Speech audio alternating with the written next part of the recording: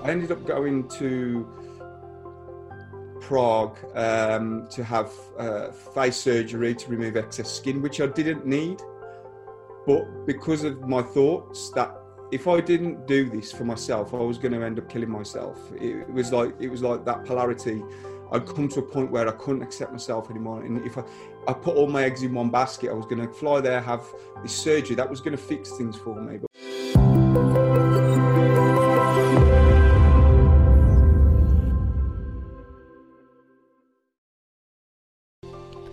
Hello, welcome to Soul Awakenings with Madhya Sosan podcast. And today, guys, I have such an incredible guest, and his name is James Potts.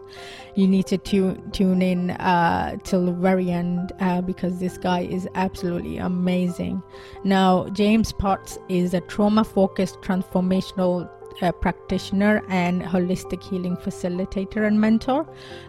He is a natural soul language messenger and fuses everything together intuitively for bespoke needs, covering mind, body, and spirit. He is trained in many healing modalities, including internal family systems, NLP, hypnotherapy, timeline therapy, coaching, and has trained in many energy medicine practices like Reiki and quantum liberation. Now, without further ado, let's bring him on, guys. He is absolutely incredible. Hi, James. How you doing? Yeah, I'm Madhya. Doing amazing, yeah. Thank you for having me and just being here in the space to share and just, thank you. Yeah, I mean, it's an absolute honor to have you on this podcast because, I think we met on one of the online retreats one of our friends was holding. And you were doing light language, and I've never come across light language before. So, and you shared a bit about your story, I was kind of completely blown away by your story, and and I think it's going to help so many people who are listening to this podcast right now. So tell us a bit about yourself, like a brief overview for our listeners. So so a brief overview of my life, really.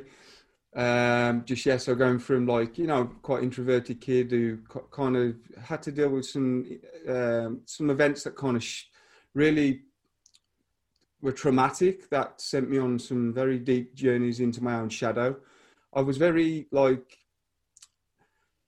you could say, putting on a mask all the time through my childhood and teens, that hiding everything that was going on with me. Not many people could see that, but because I've been on such a transformational journey of going from, I used to be around 25 stone in weight. I was morbidly obese, but then I lost all the weight, and it was kind of like that journey of self-love into my 20s, and going through so many adversities through my life with loving myself. And it was really coming out the other end of that now is my journey and my story and my vulnerability has led me onto the path of being a holistic healer in a sense, and a teacher to assist, coming with many modalities, some based in evidence-based practices, some based with more spiritual concepts of light and sound, like you talked about there, light language. And I teach what I'm here to learn myself. So I'm teaching from experience and what has helped me. And it's kind of like that's been my path. My story and my transformation has become my path. It was always like it was destiny it's in some way for me to build the toolkit, to have the experience, to hold space for others and teach them. For people who want that kind of template, who are looking to follow a similar path, I believe I've got that kind of template, especially for men being vulnerable in this time. I believe I'm here to help men in this time with the vulnerability. I mean, now I'm aware that you had a long battle with severe depression and even suicidal thoughts. And what happened to you that led you to a point where you went into a long bed-bound battle with depression?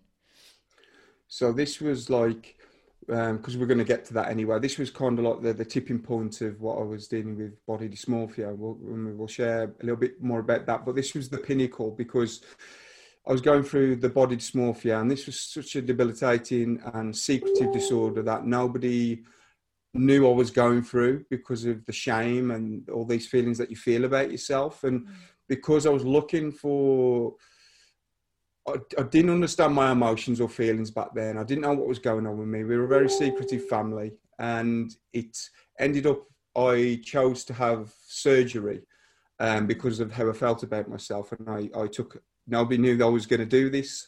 I ended up going to Prague to have face surgery to remove excess skin, which I didn't need.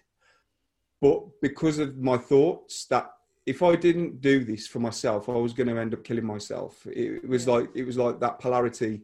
I'd come to a point where I couldn't accept myself anymore. And if I put all my eggs in one basket, I was going to fly there, have this surgery that was going to fix things for me. But when I come back, I had a realization, a breakdown. I had to come back and face what I've just chosen to do, and that journey of going there and the shame coming back, and then see my parents, and then nobody knew I was going to do this, remember? So it was so secretive. Come back, I had my head wrapped up, or my face scarred, and I just didn't know what was wrong with me. And I couldn't explain why I felt this way. And then because I had all this surgery and the healing that was going on, I couldn't take it no more. So it took me into a spiral of depression, these thoughts, even the suicide. And I just didn't want to be seen anymore, or for anyone to see me. What I've done to myself, I thought that was it. I've destroyed, I've gone too far now, and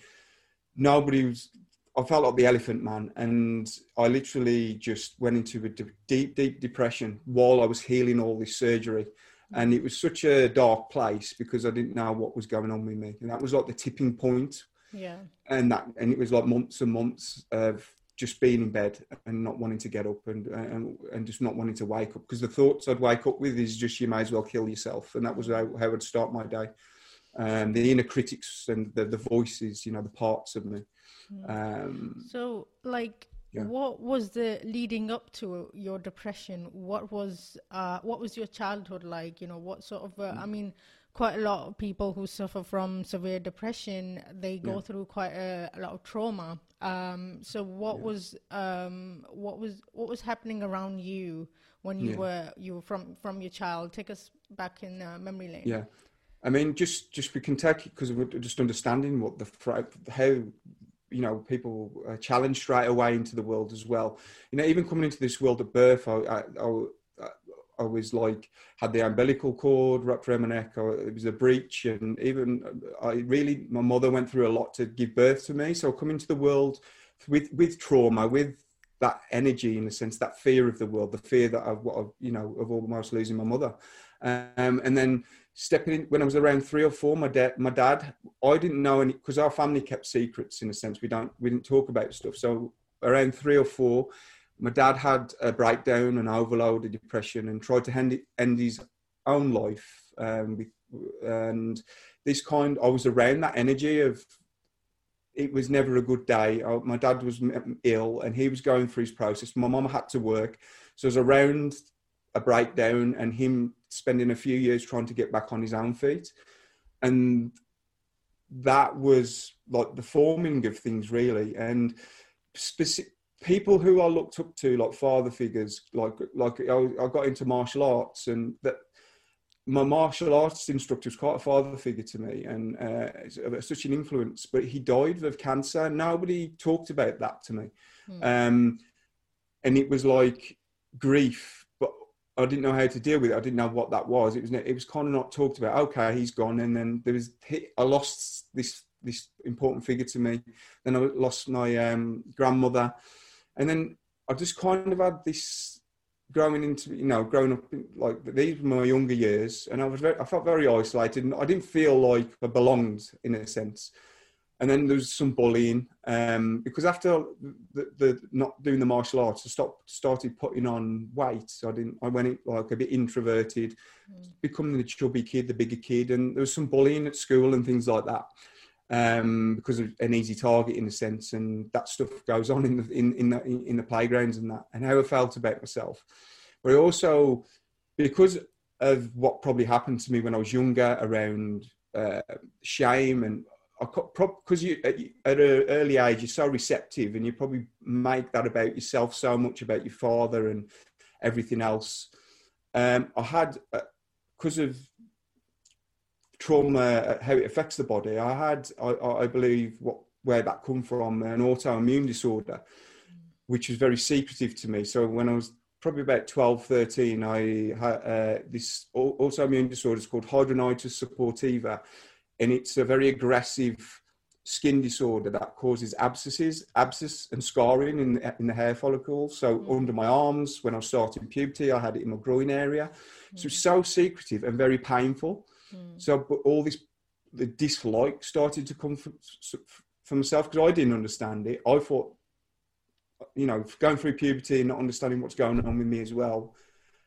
And it was just kind of like this dislike. I had the scarring, it called abscess, open wounds. It was very painful, aggressive, and I kept that to myself. Nobody knew, and it took, I was holding on to this for myself for a long time, all through my teens. So that's, going into my teens, that was where I was kind of at, and then we was just getting more self-destructive growing up, like just smoking, not caring about things, and how I was that fat chubby kid, and not caring, disliking myself, and smoking, and just not looking after myself. And then there were some specific events leading up to, which you talked about, which was a very pivotal moment when I was 17, growing up from when I was growing to 17, where I witnessed my best friend getting hit by a car, and it killed him. He had what you could say, an air ambulance came. And a little bit of story about that. He stayed at my house, at my parents' house, and when we were leaving in the morning, as I was closing the door behind me and I turned to look, he stepped into the road and a car hit him.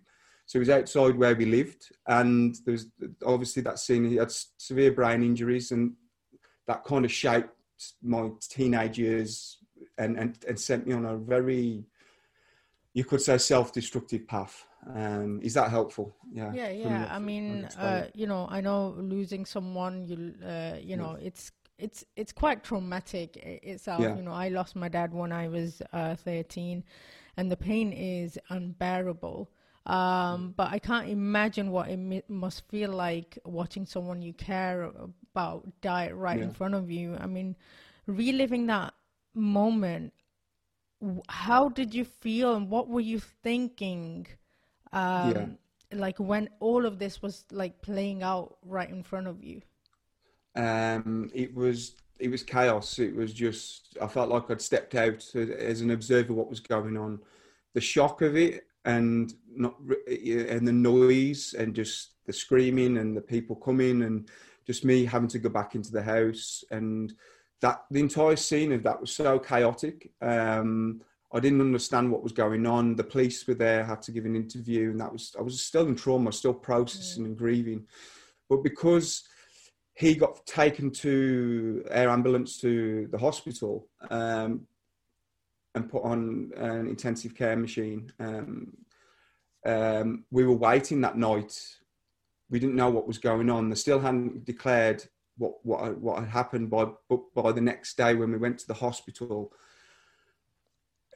they were saying that they were going to turn the machine off. That was it. It was, the injuries were too severe, that he was passing, and the thing that I made an unconscious. This is where this kind of snowballed for me, because I was getting into my teens as well, and I was drinking and the drugs, and I didn't care about myself anyway. I took an unconscious decision. It was an unconscious one. I blamed myself for what happened to him. I thought should have been me. who should have passed, and I blame myself entirely. I took it when I walked into the hospital to see him in that bed and see his family and see all my friends. I blame myself, and that kind of took that. I held on to that, and I really did not like myself from that point, and that cascaded into self-destruction, into drug misuse and the raves, and not saying that was just a way of my medicine, like dealing with myself, and I really hated myself and I blamed myself. And like I say, that was an unconscious thing. I didn't choose to feel that way about myself, but I must have vowed that it was my fault, and I blamed myself through that.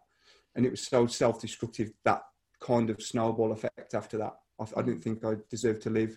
I was misusing alcohol, drinking pints of vodka, just necking anything and drinking anything I could. I was ballooning up I was emotionally eating as well. So my weight ballooned in over a couple of years very rapidly, because I was emotionally eating, drinking, self-destructing, and dropping out of and failing everything I was doing at the time.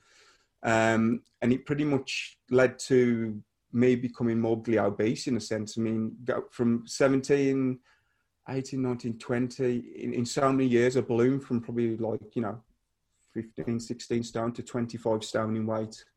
I was just self-destructing through that process because of all that was going on. And my skin disorder as well, that was just flaring up through all the misuse and not looking after myself and the autoimmune. So it was just many pieces to the puzzle, where it sent me down that path.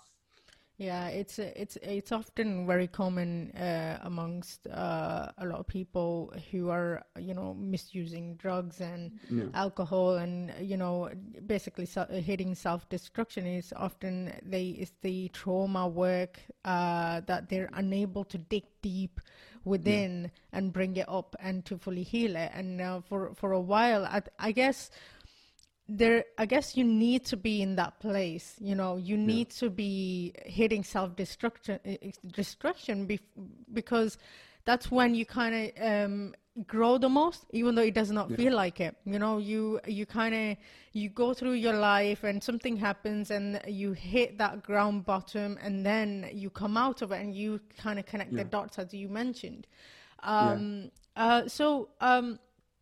You mentioned that you had body dysmorphia.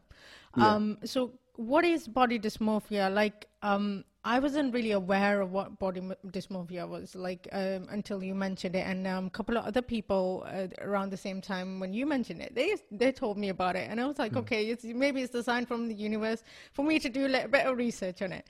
So I had a brief look, and it seems to be a quite serious mental health condition. So can you explain to the listeners who have no idea what body dysmorphia is and what it feels like to have it? What are the symptoms of it? Yeah. So I'll put a bit of context to it as well, because following on from where I was from 25 stone, I actually lost all the weight. Obviously now I'm not 25 stone, and I lost all the weight dramatically over a couple of year period of time, but I had a lot of excess skin. And because of the losing, and I kind of couldn't. It didn't matter what I did, and I had so much body shame with myself. I had this self obsession with my body, and the body dysmorphia come from this dislike for myself and how I felt, and the body shame and the skin and the obsession I had with my body, and that's why where the body dysmorphia come from, and the kind of how I felt about myself. But the body dysmorphia itself is really a very self-destructive and obsessive compulsive disorder where you are fixated with yourself, and you don't talk about it because most people say you're just vain or whatever, but you're kind of lost in the reflection of who you are or you perceive yourself to be, and it's very secretive. The feelings of yourself are shameful. You feel guilt and shame about your body. And this really flares up because the more you focus and you get lost in the mirror when you're looking at yourself, the more you see, and the more others can't see, but you can see it yourself. And in the intricacy of what you're looking at becomes, the way I describe it, everything manifests, and you see as your distortion, and you see yourself as like this elephant man or in the mirror, and it becomes so destructive because you create like these little rituals to soothe yourself. Maybe it's like looking at yourself, maybe it's like rubbing where you feel that you've got this problem. Maybe it's your ears too big, your belly, maybe if there's something wrong with your skin. You kind of like skin picking. You create like rituals around what you're doing. You're constantly looking in the mirror. That's a ritual to see if it's changed, or to see how ugly you are, or to reinforce those feelings. And because it's so that you're lost and inside yourself and these feelings, what I now understand as parts of me carrying these wounds of shame and guilt. But the suicidal rate is very strong, because this is where the suicidal thoughts come, because you can't live in your own body. You feel so disgusting. I felt like the elephant man. I felt disfigured. I felt no one wants to see me. I would not go out because of how I felt in my clothes, about my excess skin, about my body. And then I started to believe that no one wanted to see me because I was so disgusting. And then I would reinforce that, because as we know, as I understand things, reality is a mirror for how you're feeling on the inside. So I'd go out. Maybe there was a conversation that you overheard someone say to someone else that, oh, did you see that guy? Or he was ugly. You would make that totally about yourself. So all conversations on the outside, you'd be picking up other people's, that's nothing about you, but you make it about yourself, because it just reinforces how you feel about yourself. And it's so secretive, and the body shame, you can't live with yourself. This is why people choose to take surgery to try and correct what they feel is ugliness. But I promise you that doesn't work in a sense. It may work for some, but for me it didn't. And it did at times, because some more context, because I had a tummy tuck. This was the start of my tirade with the body dysmorphia. I had a tummy tuck, and then straight away it was like I needed to do something else to correct myself. So it didn't end there, and I had to have a recorrection on the tummy tuck as well, because they messed it up. So that sent me again. I can fix. That was like a very painful procedure, by the way, but that was a positive thing because of the excess skin. I'm grateful for that. But then that obsession over the years, then with myself, that you can constantly fix yourself. It would never end, because there'd always be something else that you'd want to correct about yourself. It's this thing about self-love, and because most people misuse drugs and alcohol to soothe themselves, having body dysmorphia can send you into some places, dark places, as well, because they're trying to soothe through drugs and anything else. So it's obsessive compulsive. Parts of you have deep anxiety about yourself. It come with me with suicidal thoughts and depression, a lack of self-worth, self-love. Took me into self-destructive habits and patterns. Yeah, I believe it's such a secretive disorder, and like you said, not many people hear about it because it's a new disorder.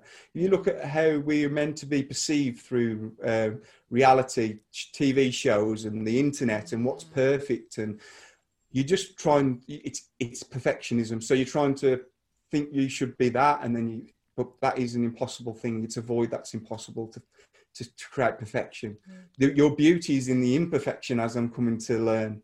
That journey of perfectionism is so self-destructive. Is that helpful from what I shared from that? Yeah. I mean, it's really, really helpful. I mean, do you think that people who are highly sensitive and empaths are more likely to get it? Yeah, exactly. And some things happen. It all. I've been tracking this for a while. It can also be environmental. If you're empathic, sensitive, from your traumas, there's no like clear cut, like say you're going to definitely get that. It's just like it could be sensitive, empathic. People have been bullied. A lot of empaths and sensitives are really, they're so sensitive. They feel these things about themselves sometimes anyway. But you're right. It's more sensitive people, deeply sensitive people who feel these things. And Yeah, Yeah. it's just for people to be aware of that. If you've got any of these things, just check up on, if it can be a mirror for you to see, oh, maybe this is what's going on with me right now. Just having that awareness that can lead you into so much hope. Because you've got just acknowledging that you're ill, and not acknowledging that you've got something going on is the first step as well. Yeah. Absolutely, yeah, I totally agree. Yeah. While you were going through it, did you open up to people around you, and like, how did it impact your relationships, especially romantic relationships? Well, this is, ultimately, I never got into a full-time relationship till I was 36 years old, and I'm 38 now. But I had some fleeting relationships. But prior to that, I wouldn't let anyone around me. I wouldn't have that kind of connection with people. I would, I would be around, a lot of females and be out there in the rave scene and doing. Nobody got to me at that level. I would never allow anyone to. They'd only see me with the mask, and I would go out and I'd have the smile, but I would never let anyone get close to me. I would shut them down, and I never believed that what would they think. I thought that it was a joke when they were saying that they liked me or so I'd just shut them out straight away. I was good at that. I could shut it down, and then that would send me into more shame around myself. And I never told anyone about the body dysmorphia. I never knew I was ill. I never knew I had it up until I had my breakdown, which I talked about earlier. Yeah. I was going through all my 20s in this secretive disorder, and it wasn't up until I was 30 and had the breakdown that I started to tell people, and of course it affected my relationships with everyone. Not many people got close to me, but it was the journey that come from the body dysmorphia to relearn to love myself and relearn to reconnect, because it took me into so many pathways of learning to love myself, into tantra, into jumping into the fire in a sense, to learn to love myself, because I knew that was the last place I had to go, because there's nowhere else for me, because I was so shameful of myself. And I'd done all this work. I mean, I got to a point where I had the tummy tuck, had the face. I was lean, strong, fit. I was doing kickboxing, martial arts. I was training obsessively. And I felt the worst when I was at that point, even though I had at one point, a six pack. It was so destructive. Even though not that's the thing, but if you look at it from that perspective, even when I was trying to aim for perfectionism, I felt my worst, and I couldn't let anyone near me. And I was so cut off from my energy and from my my body. Yeah, it was shut down. Yeah.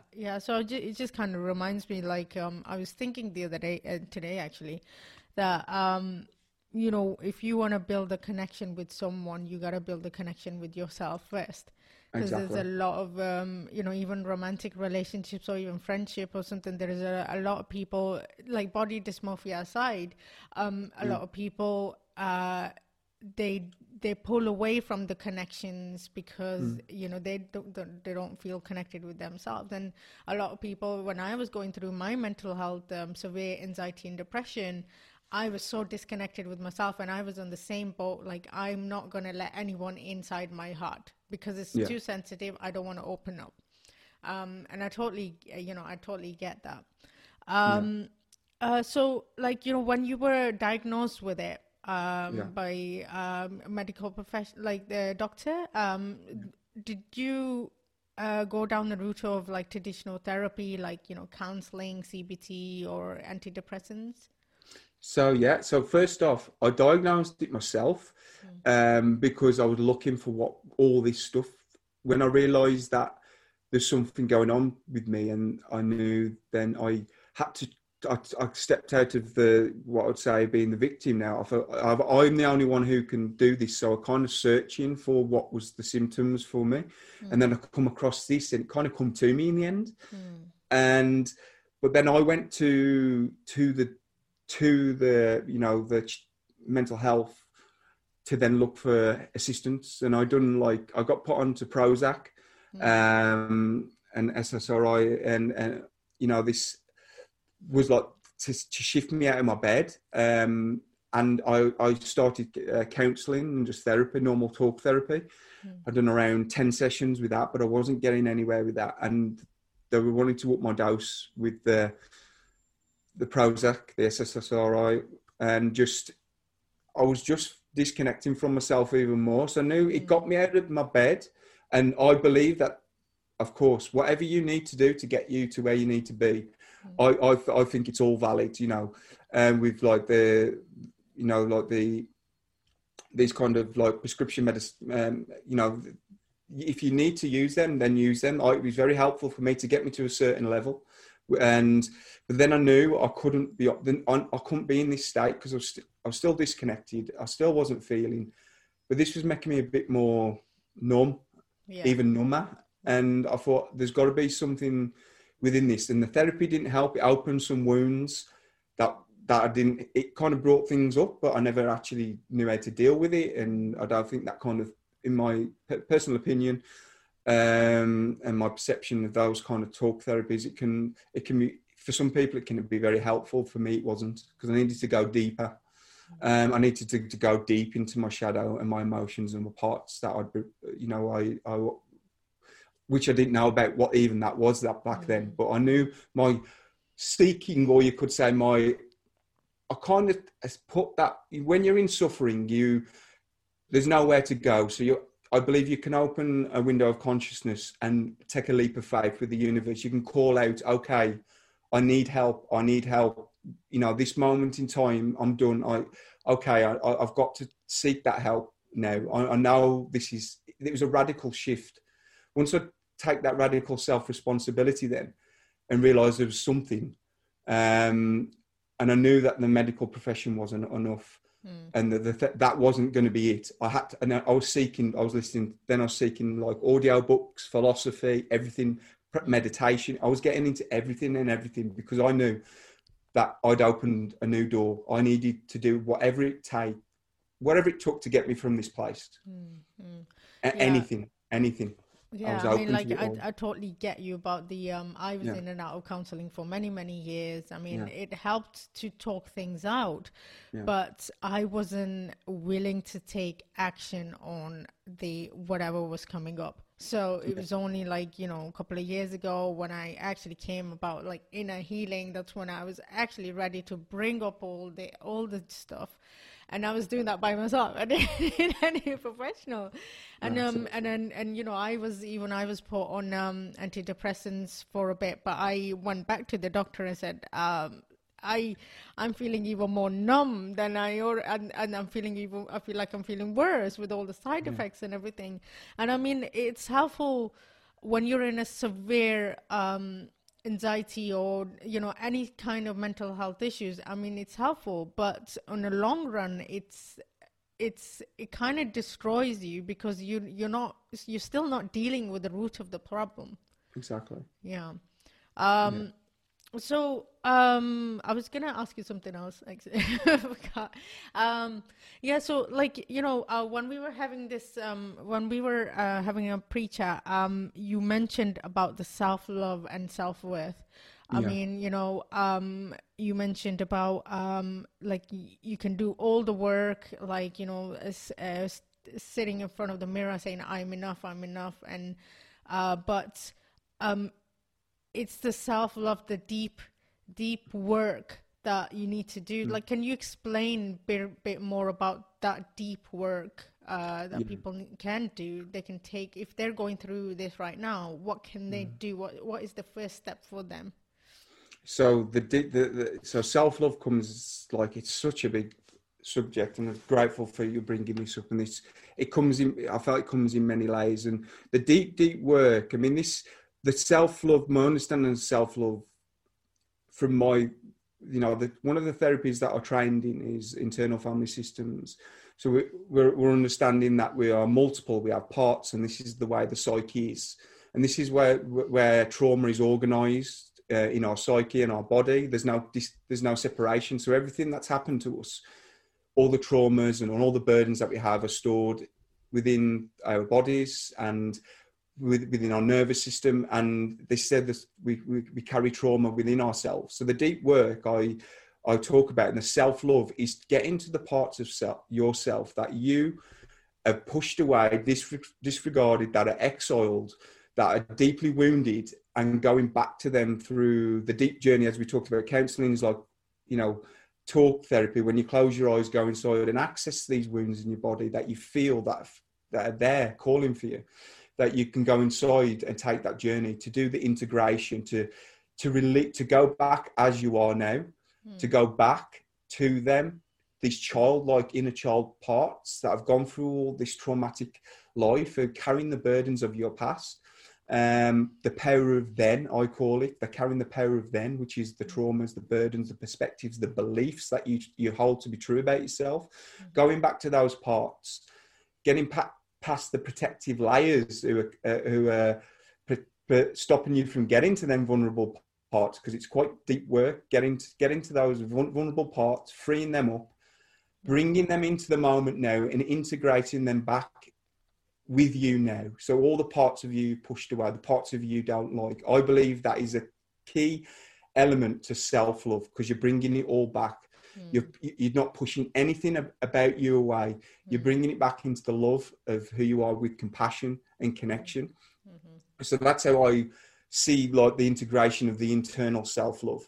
And then, that's deep. That's a deep one in its own right. And then the physicalness, the reconnection, like the sensitivity to be yourself. I journeyed through Shakti Tantra and put myself in a position to receive, even though I never thought I could receive, but put myself in, I'm not saying this is for everybody, but for me, it was about that personal connection back to myself, to be vulnerable, to go and reconnect with my energy, to have people reconnect that energy with me, and to feel, to touch, just to know it's okay to receive love from others.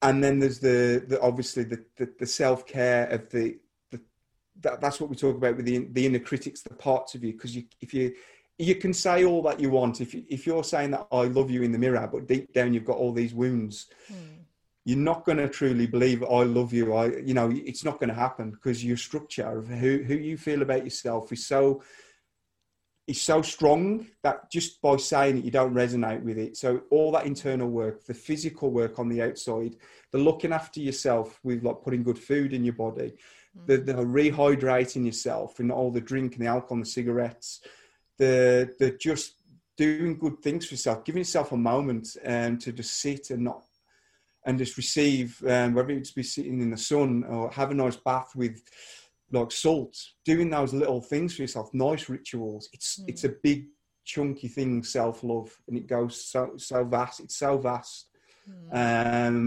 Is that helpful, what I shared? Oh yeah, absolutely. Yeah. I think a lot of people will resonate with this quite a lot, because I think a majority of us, even if we on the surface if you look at us, like, no, we haven't got any issues of self-love, but I believe that every single person on this planet has that issue in one form or another.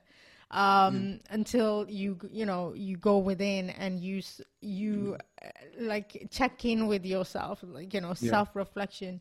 So, you've been through so much in your life from early age, everything about your parents and your autoimmune disease and, losing your best friend. There's just, your journey's just been incredible, like, and I'm not saying in a sense an incredible, but incredible in a sense like giving people hope, what was the turning point that led you on a path of transformation?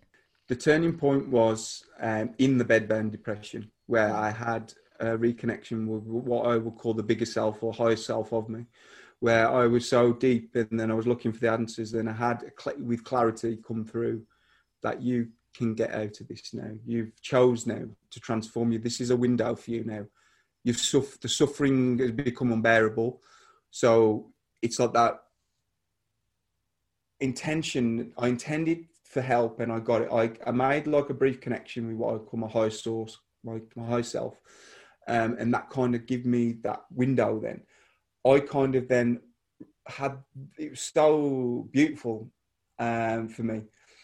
And because I called for that help, I feel that was the turning point. And then that led me to the snowball effect, that the small steps to start with, like the months getting out of the bed, then, you know, like researching alternative therapies and medicines and, you know, holistic practices, outside the box thinking, listening to podcasts, philosophy, books, reading, digesting anything I could. I was blessed, in a sense, with a job that was, in a sense, I didn't have to use my brain, and I could get away as well. Once I started to get back on my feet, back into work, out of the bedbound depression, still on the therapy, I was digesting so much information that I could just listen and digest, and then that would lead me to the next book and the next thing and the next opportunity. And I was open. I was an open book, a sponge then, and it kind of, that was like the transformation, and that led me to to plant medicines, teachers, holistic therapy, energy healing, Reiki. You know, like just people who know how to work with food to help inflammation, and it was a cascade snowball. But it was my intention, to myself, I believe, that was I'd got into the deeper levels of suffering so much. The only way is up. Yeah. The only way I could go was up. There's no other place from where I was then.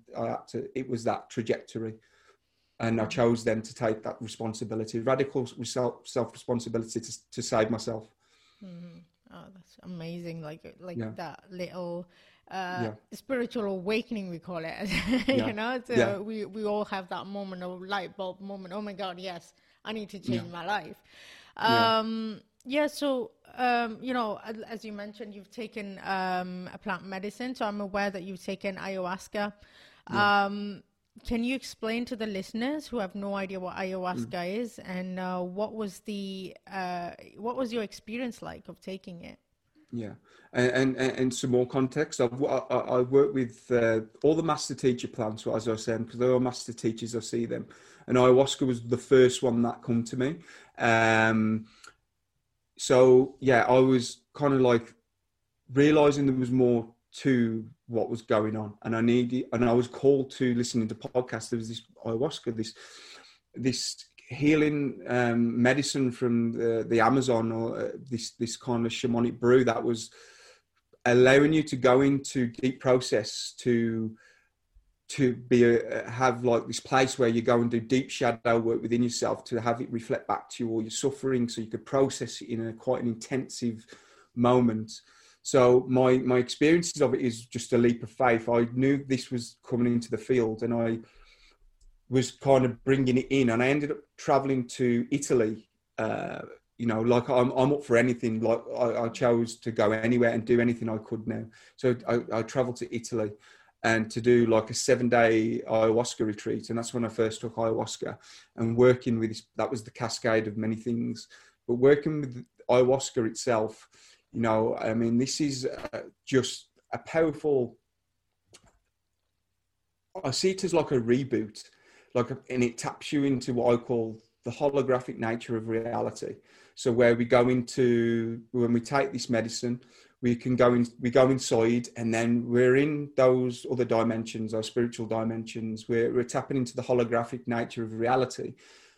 And we're knowing that we are spirit, then, that we're connected to such a source, something so much more intelligent than we are.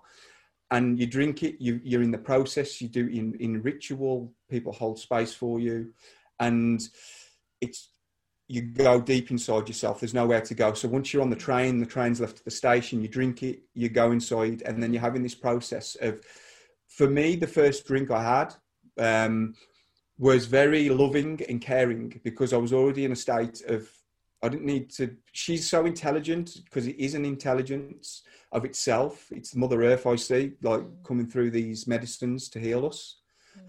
She's so intelligent. She just loved me and nurtured me. And that was what my process was the first time I took it. She got me back on my feet. She was showing me things. she was showing me all this holographic reality, and she was showing me how to love myself, giving me love. And it kind of it wiped the wind out. When I done that 7-day retreat, it helped me see myself in a different light from having those feelings. It helped me process some feelings about myself, some shame that was going on. So it was quite beautiful. But then I got deeper into the medicine, and then it kind of processed me to bring up my deeper layers of work, my shadow stuff. And then that was like deep processes of purging, sometimes, through crying, releasing, maybe sometimes sick, even purging at the back end as well. I mean, it's a release, whatever you need. And you're having deep experiences of collective wound, ancestral wounds, holographic, because it's holographic in nature. You're tapping into all timelines of healing in this life, past life.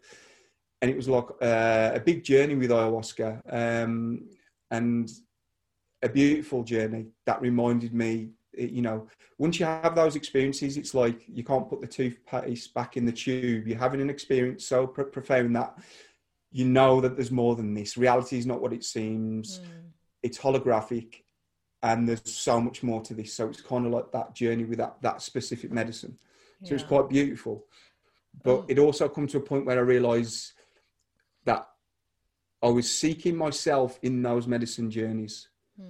Again, because my obsessive nature of things, I thought I could find myself in the places. So that can be like an addictive ritual where you're just jumping in one weekend and not processing. You're thinking you're going to spend loads of money, and then knowing you've got it all within anyway, but just knowing that those are valid places to go to find to do some work, but not put everything into those experiences. But I see it as a reboot, as an awakening process. It was for me. So like, what would you say to people who are researching about it and want to take it? What would you say? Is there like I know quite a lot of people who would jump in and try it out when they're not ready for it, because you can go either way, right? And this is a very beautiful subject, and a very, very deep one, because first off, I would advise I'm not going to get into too much about my experiences, but when I first took the first journey of ayahuasca, the medicine journey was beautiful with the plant medicine, but the way it was held was not. So I didn't know anything about what I was getting myself into. I didn't know what a real held space was. And I took my own, and I had some negative experiences in the sense it wasn't held properly. I could see that the people were in it for the money. And so you've got to do your research with this. This is something I'm sharing. Not everyone is there for the highest and greatest good. Things can be used, because just because you're going to someone who serves this medicine doesn't mean they've done their work, and it doesn't mean they're coming from high integrity either. So really find a network of people that you can trust. And maybe there is a network out there. I'm not sure if there is, because I'd made my contacts. I made contacts through taking the medicine, who led me on to better people who held space better for me, and it was more beautifully held. So that's it. Try and find people who you can trust, who know people who you can be recommended. Not just take an advertisement on Facebook saying that this retreat's going to be the best thing. Do the deep research, because you don't want to fly, take a journey somewhere where you'll regret. And this is the thing, there's a lot of stuff happening with that stuff. You hear about the negative, and I'm not going to play into the negative with it all. But I hope that's helpful for people. Do your research, trust your heart, trust the people. If you can trust the people around you and trust your heart, then go with that, and then feel that, go with the gut feeling on it. But do your research around that. And this is what you've shared with. Are you mentally right to go into these medicines? So be honest with yourself. If you're taking antidepressants, no, you're not. Maybe some specific ones, but I knew I had to come off the antidepressants. So be radical with self-responsibility. Don't just take something like that. If you're taking other medications, do your research, because that can have serotonin effects on the brain, because you're already taking up SSRIs to uptake serotonin, but taking these plant medicines floods your brain anyway, and this can have a real negative effect. You could have a very detrimental effect. So do your research with your medication, and then ultimately I know this to be true. I know people who I'm here to speak the truth. I know people who it was a positive effect with me, but I also know people who it took them a cascade of fragmentation and a journey of deep awakening, and they're still going through it many years later. And that's the truth. Having drinking it multiple times and then it opening them up so much. Because some people go to these medicines with a view on reality that they think is fixed, maybe scientific, logical. Those people may struggle with taking things like this, or if you've got some perceived mental health problem, complex mental health, and I would not recommend it. And it's not for everybody, and that's my honest opinion. Because I know people in real life who had to go through such deep inner work, and once you've done it, you've opened the door. I'm not putting people off with this. Just this is coming from my own experience, but I know some people who had to have deep. It took them on a deep journey of reintegration from going through those experiences.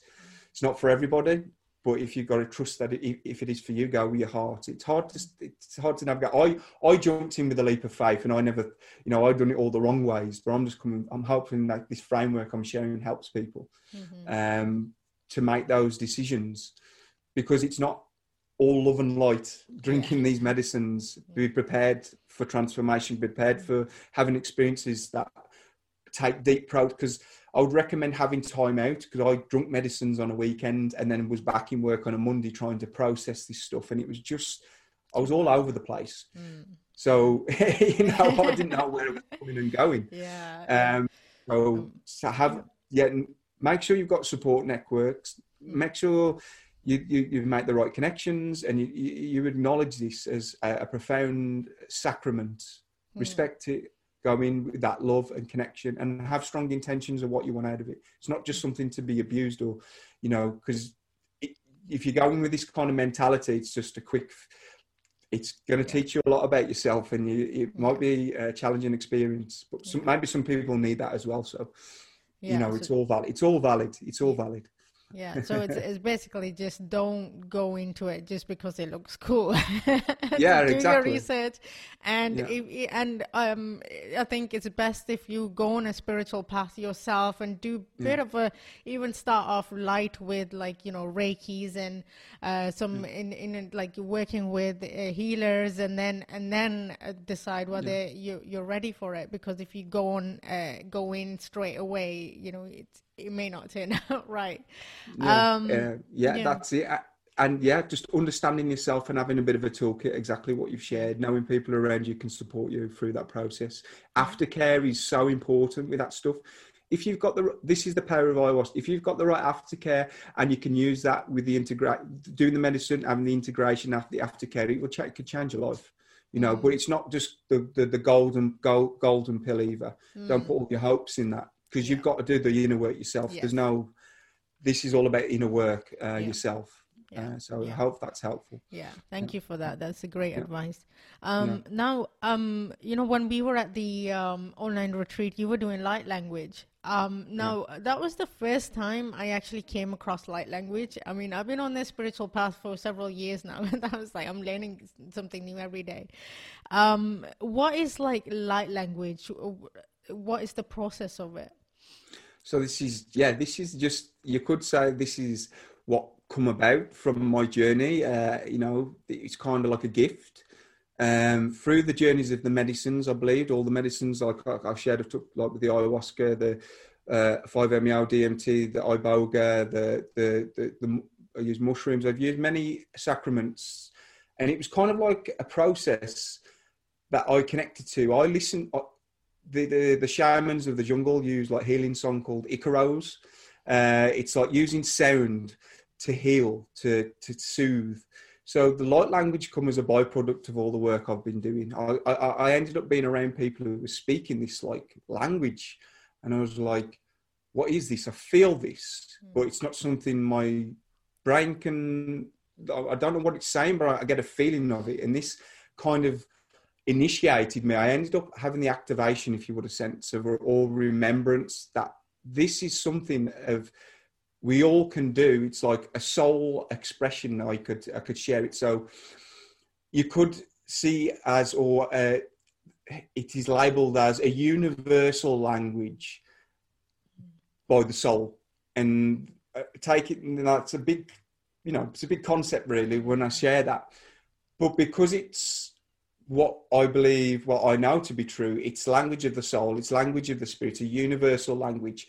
So it contains, we're getting into the metaphysics and the more woo-woo stuff here, but that's okay. It contains healing, wisdom, love. It contains geometry. It contains energy. It's like multifaceted and multidimensional. And when I say that, it's a feeling other than something logical. It's this like consciousness stream in a sense where I share it with you, and you get exactly what you need. You just get the feeling of it, and it can be used in so many ways, and it has many sounds and dialects to it. It can come with tone. It can come with language. It can come with clicks and whistles, because like language is like a vibration and energy.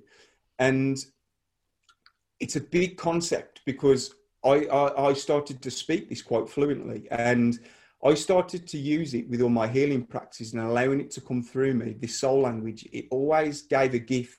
It always soothed. It always helped someone in some way. So I knew its healing properties, but also its wisdom, because some people get information from it. It gives them information. They get a resonance to it. Yeah, the way I could say it on a simple note is that it aligns you. When you hear truth, when you feel truth, you connect to that. So you feel it. Then it aligns you. It brings you into like a recalibration, a feeling of who you are beyond the physical, out of the left brain into the heart. So it can just align you in the moment. It can shift your consciousness and bring you into a state of love or joy through just the feeling itself, just through the acknowledgement of it. And then you realize that you're so much more than this in a way. Is that helpful, what I've shared with that? Oh, yeah, definitely. I mean, I'm happy to share as well. Yeah, I mean, it was, like I said, it was the first time I came across it. And when you were in the process of it, you did mention that some people may fall asleep, or some people may get insights and things like that. And me and my three of my other friends, we fell asleep, and it was like, and when we woke up, we felt different. We felt like, I don't know. I felt lighter. I felt like more I was more clear in that sense. I thought it was quite powerful. It was quite powerful. We're coming to understand what more of this is as we open ourselves up to more. What this can be used for. Sound. They're saying sound is the healing of the future, and these sounds are here to assist us. And it can sound a little bit out there, and it can people, I'm a very grounded and integrated person, and I do that work to be here, humble, grounded, but this is a byproduct of the work. And what you're sharing is there. Sometimes we get what we need without knowing. So if we fall to sleep, it can act like a lullaby. And when we wake again, we feel refreshed, we feel renewed. We could have released something, or you could have been given something, because it works on so many layers of who you are. I normally say you've got exactly what you needed. Because you have, like you said, if you put you under to sleep, I mean, you can use the language of light in so many ways. I work it. I'm an outside of the box person. I don't put myself in a box. So I've trained in many modalities: internal family systems, integrative trauma work, dealing with parts and shadow work, hands-on healing. I use it in all my practices if it's valid and if I feel intuitively ready for it. Because if someone is suffering and they're overwhelmed and their system's flooded by emotions, I can sing like a lullaby to them, which can call them back to an awareness of themselves. So I can sing them and hold them with the frequency of love without being intrusive. It's not something that's forced upon them, but it can just hold them in a space and it can bring them back out of the suffering. Or we can use it to clear energy. We can use it to bring in information. Like I said, it's so varied and vast, but it's a beautiful innate technology that us as human beings, spiritually aware and awakened, can tap into. And it's not something anyone can say you need to do this course to do. You can literally spontaneously have this through your journey. If you align with it more, if you hear it more, and you feel like such a resonance, most likely you have a connection to it that you can activate within yourself. Yeah. I'm happy to share a little bit now if people want to give a little bit of an experience Yeah. of what that is. Yeah, that would be great. So if I will use this in a more joyful manner, because I have many ways. So what I invite the audience to do, I'm gonna use a little bit of language, and just for people to get an understanding of what this, to feel what this is, just drop into your heart in the best way you can. I will share a song first, which is still part of the light language. So just drop into your heart and feel this for the people there, and just rest in awareness in your heart. Just know this is safe. This is just whatever comes up for you. Just acknowledge it and let it go. And if you feel some emotion, just breathe through it. It's okay, because this helps us release as well. So just focus on your heart now. Breathe into your heart. And I'm going to sing you a song or a lullaby using the language of light. Surayo Saru Saranayanayo Sarayo Yu Suruna Karanayanayo He Santurastayanayo He Surunaya Naya Nanaya Hu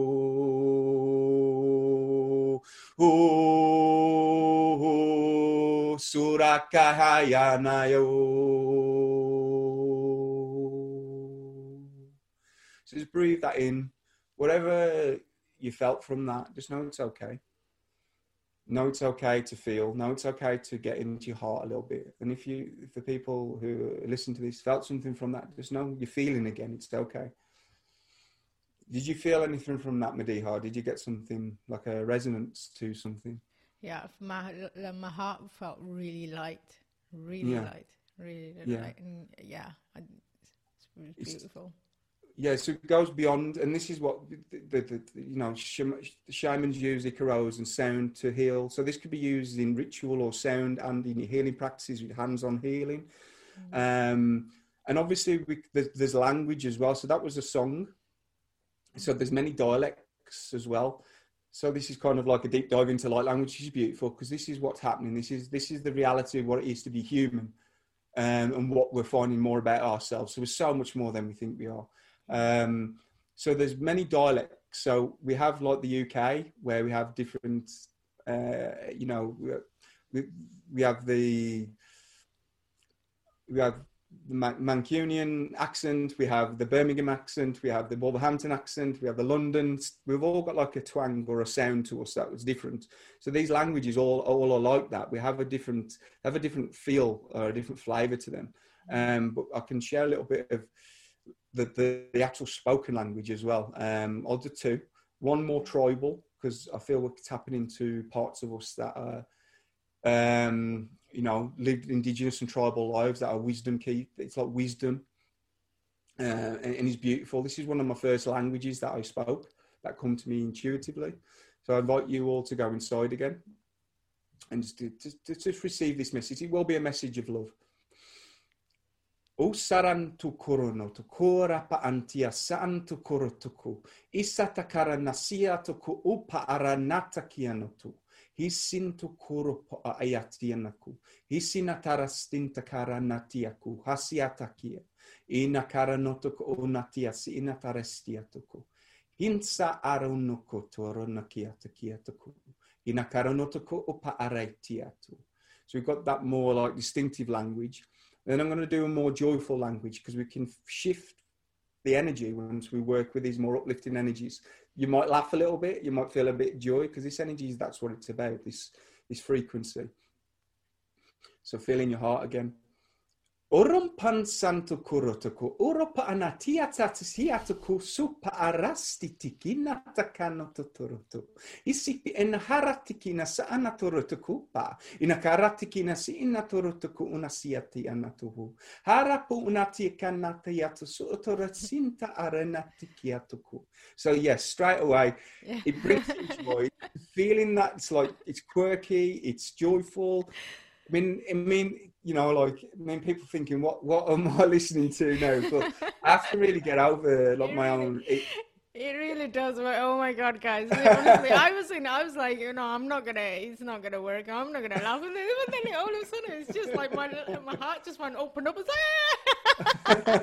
like, no, honestly, it does. It feels really light and it's like playful. It felt playful and like sort of energy. Yeah.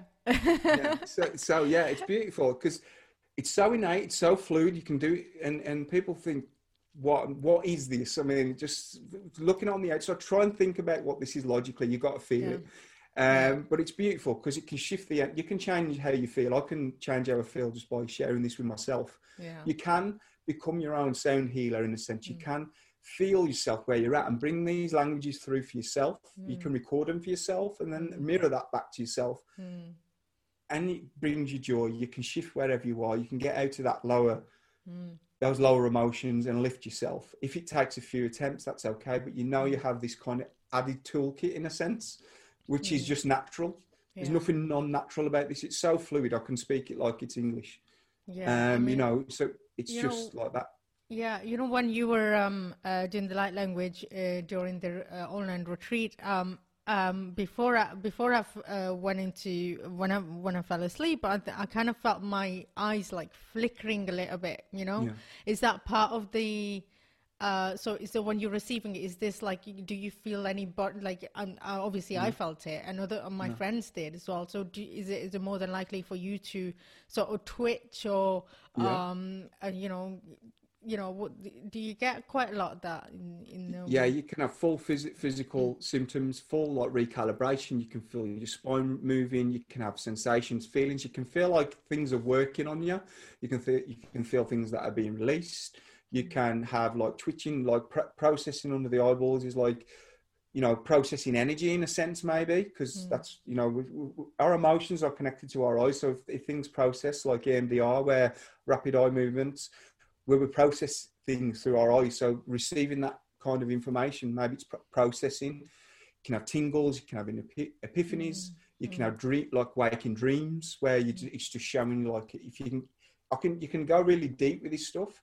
Take people on journeys with like the drum and sing, and you can have full physical like releases. You can have like activations, what I'm calling myself, epiphanies, physical symptoms. Yeah, just that things can happen. Things can shift dramatically by using the power of sound, the power of the voice. Yeah, that's incredible. Yeah, it's absolutely incredible. I mean, I've never come across it. I still can't. It's mind blowing. You know, everything you learn. The thing with this is, you know, you have to have, you know, your ego mind is always like, oh no, this isn't safe. This is weird. This is that. This and that. But you know, you just gotta quiet your ego mind and let it filter in. You know, be open to everything. And that's the thing. You know, a lot of us are so closed off to new possibility, new realities, that we don't see the bigger picture.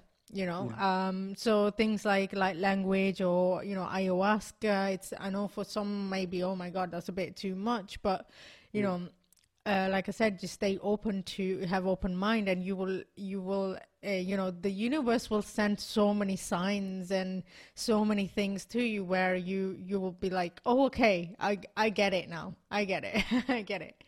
Yeah, exactly. There's so much to make us realize that there's so much more in this. And I like I say, these new ways, or they're just ways that we're remembering again, that we can all do this. I'm no better than anyone else. I come to this through my own journey of finding it and seeking it. It found me, and then I realized that I could do that, and then with intention I was doing it. So I'm no better than anyone else. I have to, exactly what you're sharing, you've got to do the integration work, your ego and all that stuff. If that comes up in a block against this stuff, that's where you need to go. I have to constantly do integration. I have to know who I am and integrate my parts, self-observation, reflection. Because when I see myself as a channel for this, I can do verbal channeling and light language, and I have to really do self-observation work with my ego in check, because I cannot do this with my ego involved anyway. It's out the way, and that's probably why, because of all the work and I've done. This allows me to do this freely and openly and vulnerably, even though I'm only just coming out. This is quite vast in the sense I'm stepping up to share it on a public podcast like this in this way. So it's a beautiful opening and coming out the spiritual closet a little bit for me. So that's okay, because it's just broadening the horizons. People need to know that there's more. And if you, like I say, be open. If you're just open, there's so much more you can. If you already think you know it all and you've got everything and the all ways the right way, it's all about perception. You need to check yourself where all that's coming from, because the more you can just let things go, the more you can fill yourself up with so much more that is out there for us to discover and remember. It's not for everybody, this stuff, but if you feel a call into it, then follow the thread, follow the door, follow what you said, synchronicity. It will draw you into beautiful things. Yeah, absolutely. You know, you've been through so much adversity from a young age, and you went on a bit of a transformation, and you know, your story is incredible. Like I said, like, it's going to give so many people hope, and it's going to motivate so many people, and it will open up more doorways for other people as well who don't know about all of the work that you all of the stuff that you do. So can you tell us about the work you're doing now after going through all of the adversity and transformation, and what are you doing now? What is James doing now? So because my journey of transformation, that was my destiny, I feel, and I learned so many, trained in all these different modalities, whether it be internal family systems therapy, which is an integrative, evidence-based, trauma-focused therapeutic model that integrates. I've worked with like NLP, Reiki healing, quantum healing, channeling, all this stuff. I kind of like put myself as a quite diverse the work that I'm doing now. So I love to be like have all these tools at my disposal. So I do one-to-one integrative shadow work with people, bringing back helping them release burdens and bringing those parts back to them, healing from the self, empowering people with that, because I'm a facilitator. I hold space for them to do that, so it re-empowers them to do that for themselves. And I will work with the IFS model with that, and I will share, if needed, I will work with the sounds, the language of light, and also my intuition with that. So it's quite organic and intuitive the way I work one-to-one with people at that level. So I do one-to-one healing integrative work. I also help people access their own light language. So I do this normally in a group, or I do one-to-ones where I can help them access what they already have innate, which is their own soul language. And I can help them bring that back to the moment. And then that takes them on their own journey. I've been speaking the language of light for about 4 years. So it doesn't start off this fluid, but your journey will evolve and you will get more from it as you open yourself up. But I can catalyze them to start their journey with it. And I've done around 30 people now with that. It's like an attunement to the language of light and activation. I've been running courses how to work with the language of light. So I run courses as well. I've just finished up a course, and we're going into very spiritual concepts. We're also deep concepts and philosophy and a toolkit to help themselves. So I've just run this course. I'm also now about to do what I'm in the lab with. Is really, I'm going to do a Love Your Reflection course where it's going to be focused on what we talked about here. Mm-hmm. This is in the process now, which is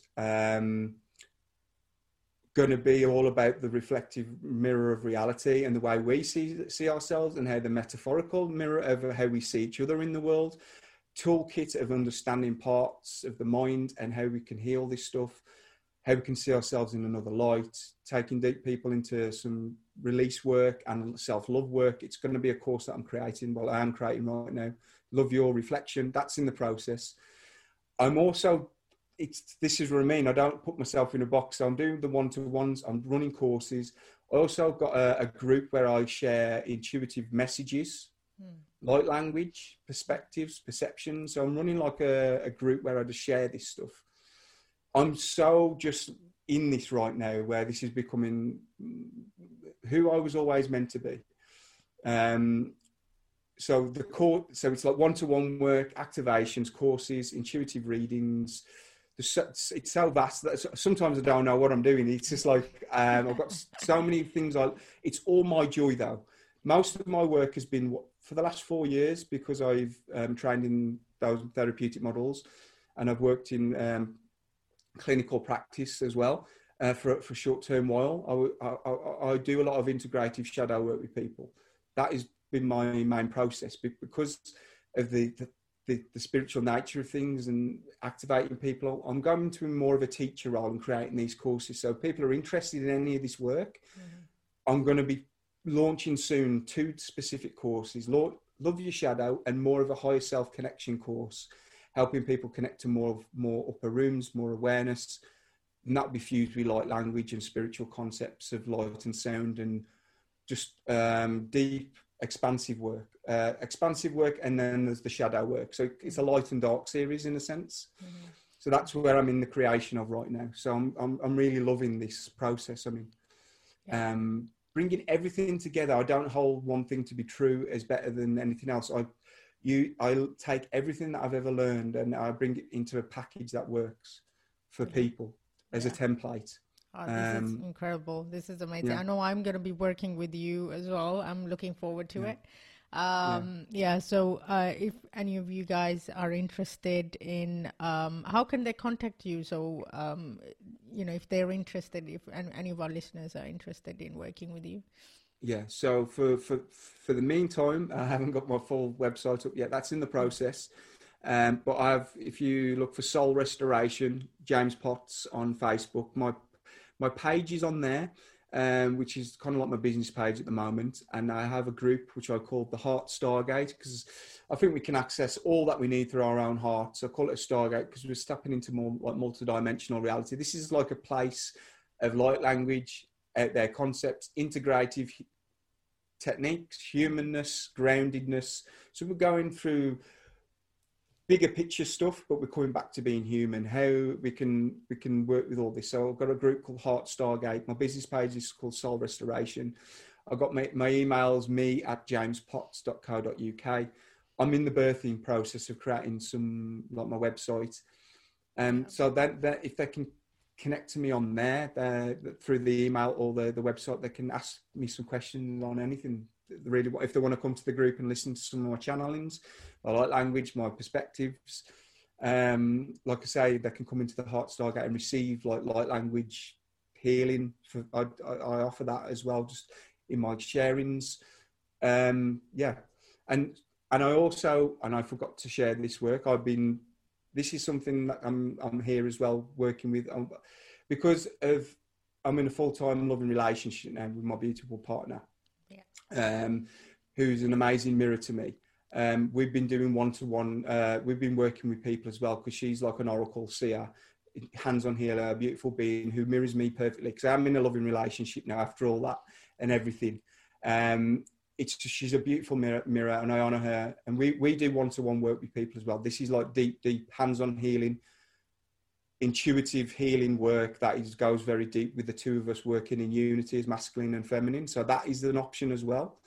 So, but my partner's amazing. I love her, and I brought her in because that's the work I do as well. And there's so much more that's going to be birthed with that stuff with my partner. You'll see her in the Heart Stargate group as well.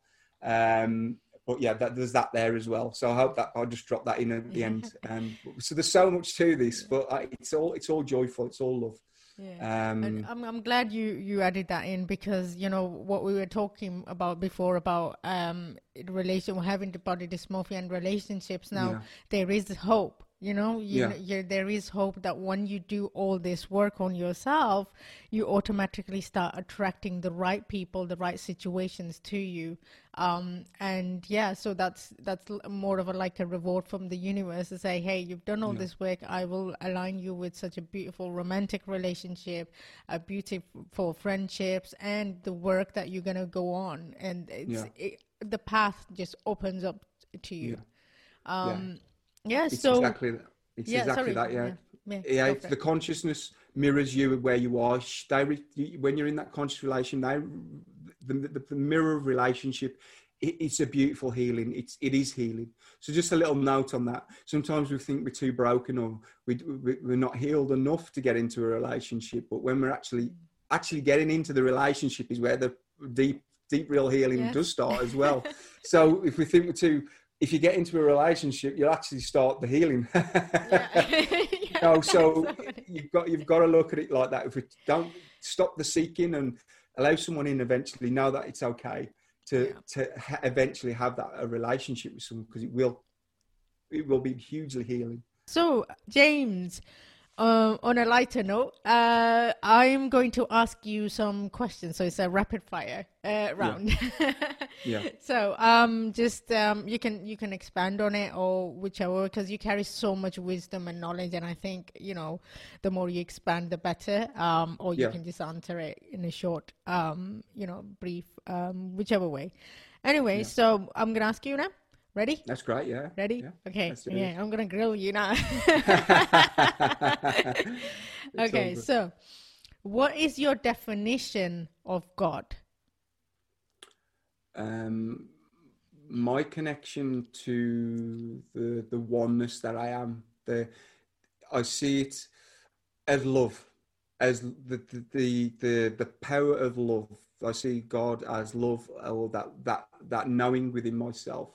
My experience, I've had what I believe to be God or source or love, is what I experienced on the medicine booth of Various, which is 5-MeO in DMT, which took me into the bliss, or the golden lake, the drop in the ocean, where I became one with everything, and it was just bliss. It was energy, it was frequency, it was love, and I was part of the whole. And it was a profound experience to feel that I'm all of this. We are all of this. We're all connected to that, and we're all part of each other. So God is that one consciousness. Paradoxically, we have our own identity, single consciousness, what I see it as. But paradoxically, we are all part of the one. We're all part of the God. We're all part of the whole. So that's what God means to me. It's the power of love. It's the feeling of interconnectedness. Just there's no words that do it justice, because I felt what I believe to be God within me, from the experiences I've had with the 5-MeO and the plant medicines and states of deep meditation times and etc. But pure love, connection, and just the feeling of that, for me, that's what God is within me. Yeah, that is beautiful. How do you define spirituality and religion? I suppose we'll start with spirituality. For me, is finding that for me personally, what it means to me is being in my truth. It doesn't mean I think being human is spiritual anyway. Being human is being spiritual in its own right, and that, to start with that framework, there's nothing not spiritual about being human. So, and it's about following that inner truth, going back into your own intuition, trusting your own innate guidance, following the path of excitement for yourself that leads you to all these expansive ways of expressing yourself with your imagination and your consciousness and your voice, following that innate wisdom that is always within you. If you tap into that and step into and connect with your higher self, that is what I believe the spiritual path is. It's about truth, will, your own connection to yourself, and how you treat people is how you treat yourself. Just that love, that's the path of spirituality for me. It's been just truth and compassion, and there's many distortions of spirituality, because you can probably see the spirituality business out there. It's a market for itself, but it's just your own innate truth and wisdom and connection with your own source. Religion for me, it's a chunky subject, because I didn't get put through that kind of, I didn't have religion in my life in a sense, but I understand the concepts of it. And I believe that it has its place, and it's helped people have a framework to help themselves. But I also feel it's disconnected and disempowering in its way. There's always some kind of middleman between you and your own source and your own connection, maybe. There's always someone you've got to pay, maybe, to you know, like add into that, like, you know, not pigeonholing one religion. There's money, there's things going on with religions that are not great, but there's always a disconnection with you and your source, and it disempowers you, I feel, and it can become dogmatic, and people get caught up in their belief systems about it. And I think it's been a lot of religion and text has been rewritten for ego and control as well. That's the way I see it, and it's not all bad, and that's not a negative framework for it all. It's helped people follow some of its powerful values and love, and live amazing lives following specific religions. Some religions are truly connected. I feel there's a distortion in some religions that disconnects us from our truth, but I think some religions still are very, very connected on this planet to some of that stuff. So it's quite a generalized answer, but I just feel we're always seeking something outside of ourselves. I don't think it fully empowers us. Not all religions, though. Some are. I'm not going to get into which ones and which ones aren't, because you know, just it's a big discussion. But I feel I was blessed to not have that process of undoing that stuff, because I've worked with people who have got very dogmatic religious backgrounds, and there's a lot of distortion and a lot of deep inner work that I've had to do with people personally to free them from those beliefs about themselves and the sin and things like that. The things that they believe about themselves come from religion, come from that stuff. So I hope that's helpful. Yeah, it is. Yeah, and I completely agree with you in that sense. So what was the lesson that took you the longest to learn?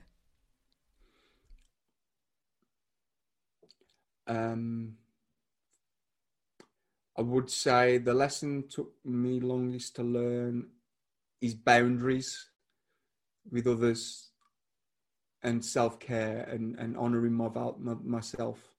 It's took me a long time to get in my power, which I feel I am now, and that's not coming from ego, just in my truth, and to be able to express myself, but also be able to hold that back and not let my ego run riot, in the sense of not give myself away and let people come in and take everything from me, because there's no victim there. I'm allowing that to happen. Like, I've opened my boundaries so much, and there's been this rescuer thing going on with me where I feel like I have to rescue people. That was part of my unconscious thing that happened when I made that unconscious decision that it was all my fault when my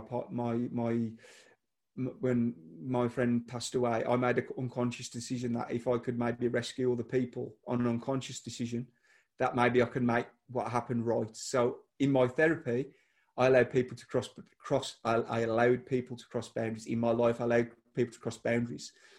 I would overgive, overcare, but it's like filling a black hole when those people are around you. You've allowed them in, because you're constantly giving, and then they just want more, and you burn out yourself. So boundaries is a big one for me, and I've had to learn that in a way, because it helps me with my process as well. I've been a practitioner in kind of mental health and things like that, but learning boundaries and valuing my own energy was the biggest one that took me the longest to make, because I've really gone through the mill with that stuff energetically within myself, and giving all my stuff away. Like, I'd get something, and then I'd be speaking it to the people, and then next minute they'd be putting it out there on Facebook.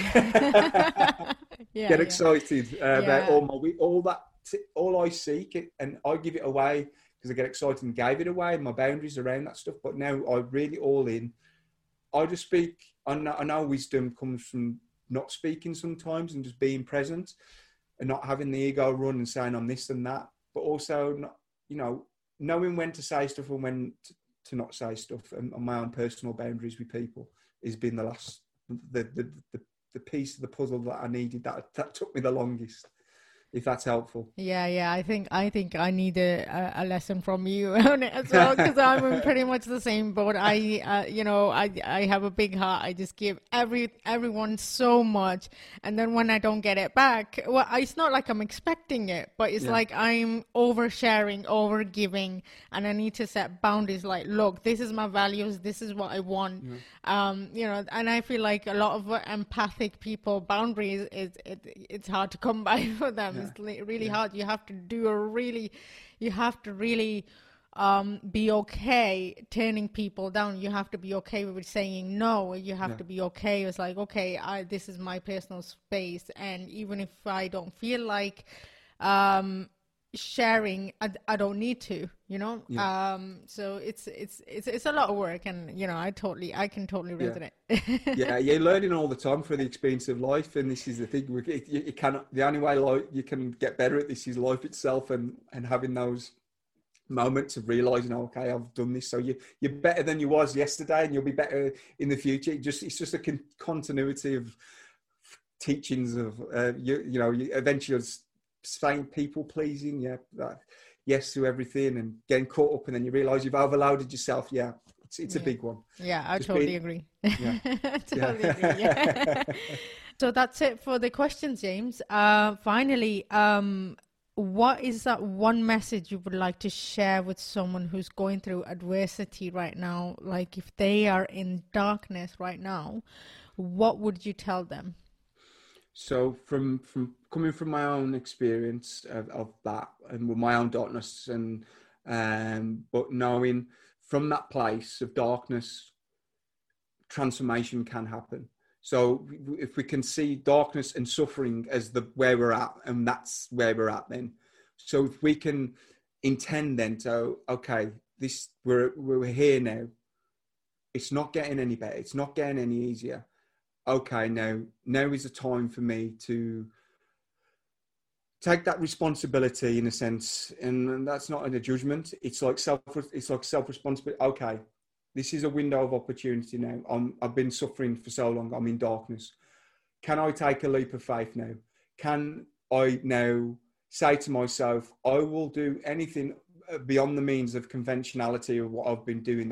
I'm still in darkness. What can I do? How can I open a window of consciousness for myself now and take a leap of faith into the unknown, where I will be supported, I will be loved, because that's what the universe does. It does. It opens doors and it supports you all the time.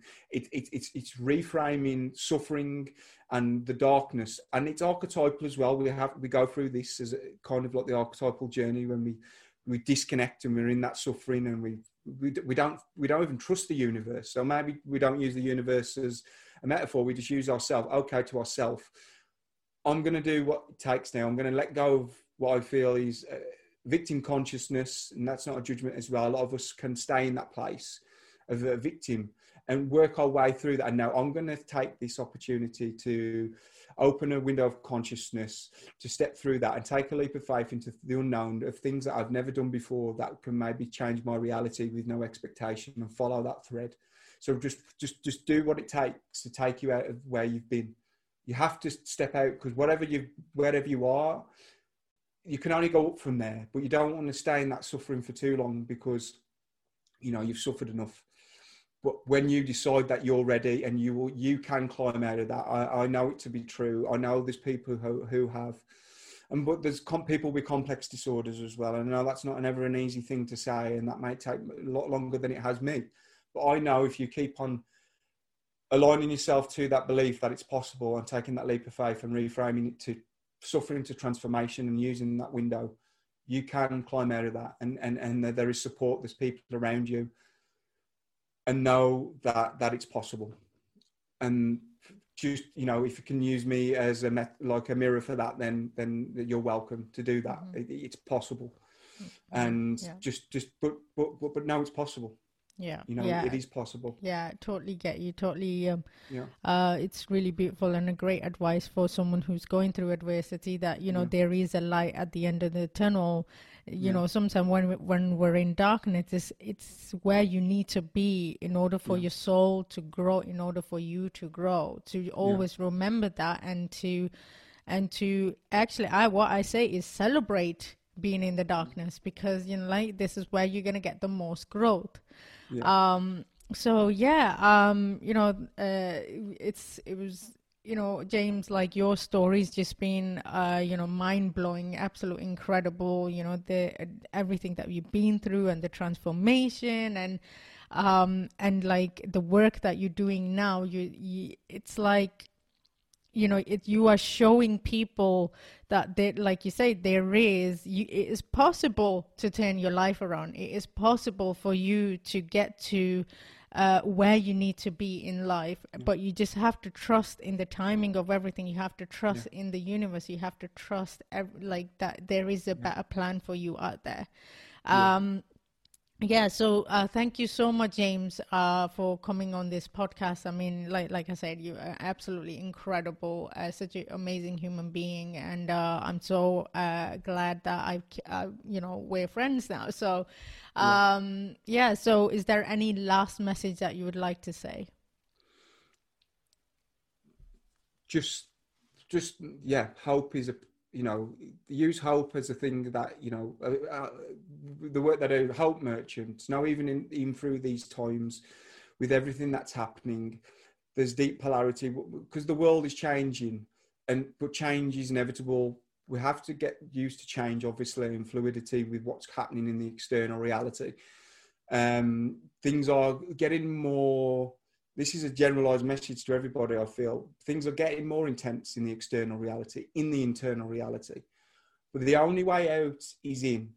For a seduction and an addiction to the external reality and everything that's going on, if we can come inside now to do this inner work, that we can transform, and we can transform from the inside out, and that can ripple through this on this planet, and this consciousness and of who we are in this time. And all that's happening on the external has to happen for change anyway, even though that might be a bit, people may say like, oh, you're too hopeful or whatever, but because of the way this is, because of the deep polarity that's happening in the external reality, it's forcing us to look inside as well. But also, I believe and know to be true that there's an undercurrent of integration happening for humanity right now in the consciousness. So if we can do the inner work, that is most important, because that is the work. We can start to look inside and do those changes. We can be the ones who are part of this new paradigm, the new dawn, as I say. We can assist in this transformation just by doing our own inner work and changing consciousness. It's hope. I just want to be a hope merchant for these times. And you've got so much around you. You're connected to so much. Being on this podcast, you're going to have a well of information from Madiha and all her guests. So just keep seeking, keep looking, keep growing. And that's my message to everybody in this time, to go inside. Thank you so much. That was so beautiful. I mean, I don't want this interview to end, but unfortunately we have to. Thank you, James, for coming on this podcast. Yeah. It's been an absolute pleasure, Madiha. It's been a pleasure to get to know you as a friend and to connect with you and to be a part of your birth and your journey, your joy, which is this podcast. I wish you well wishes and blessings and all that you're creating in this world. It's going to help so many people, and it was a pleasure to share this, you know, share myself on this podcast. So thank you so much. Thank you so much for listening to Soul Awakenings with Madiha Sosan podcast. I would love to know what your biggest takeaway from this conversation has been. Share your thoughts on my Facebook and Instagram, Madiha Sosan. You can also check out my website, madihasosan.com. If you would like to watch this episode, then head over to my YouTube channel, Mads Corner, MADZ Corner. If you enjoyed this episode, then please do rate and share this with your family and friends. thank you once again, and I will see you on the next episode.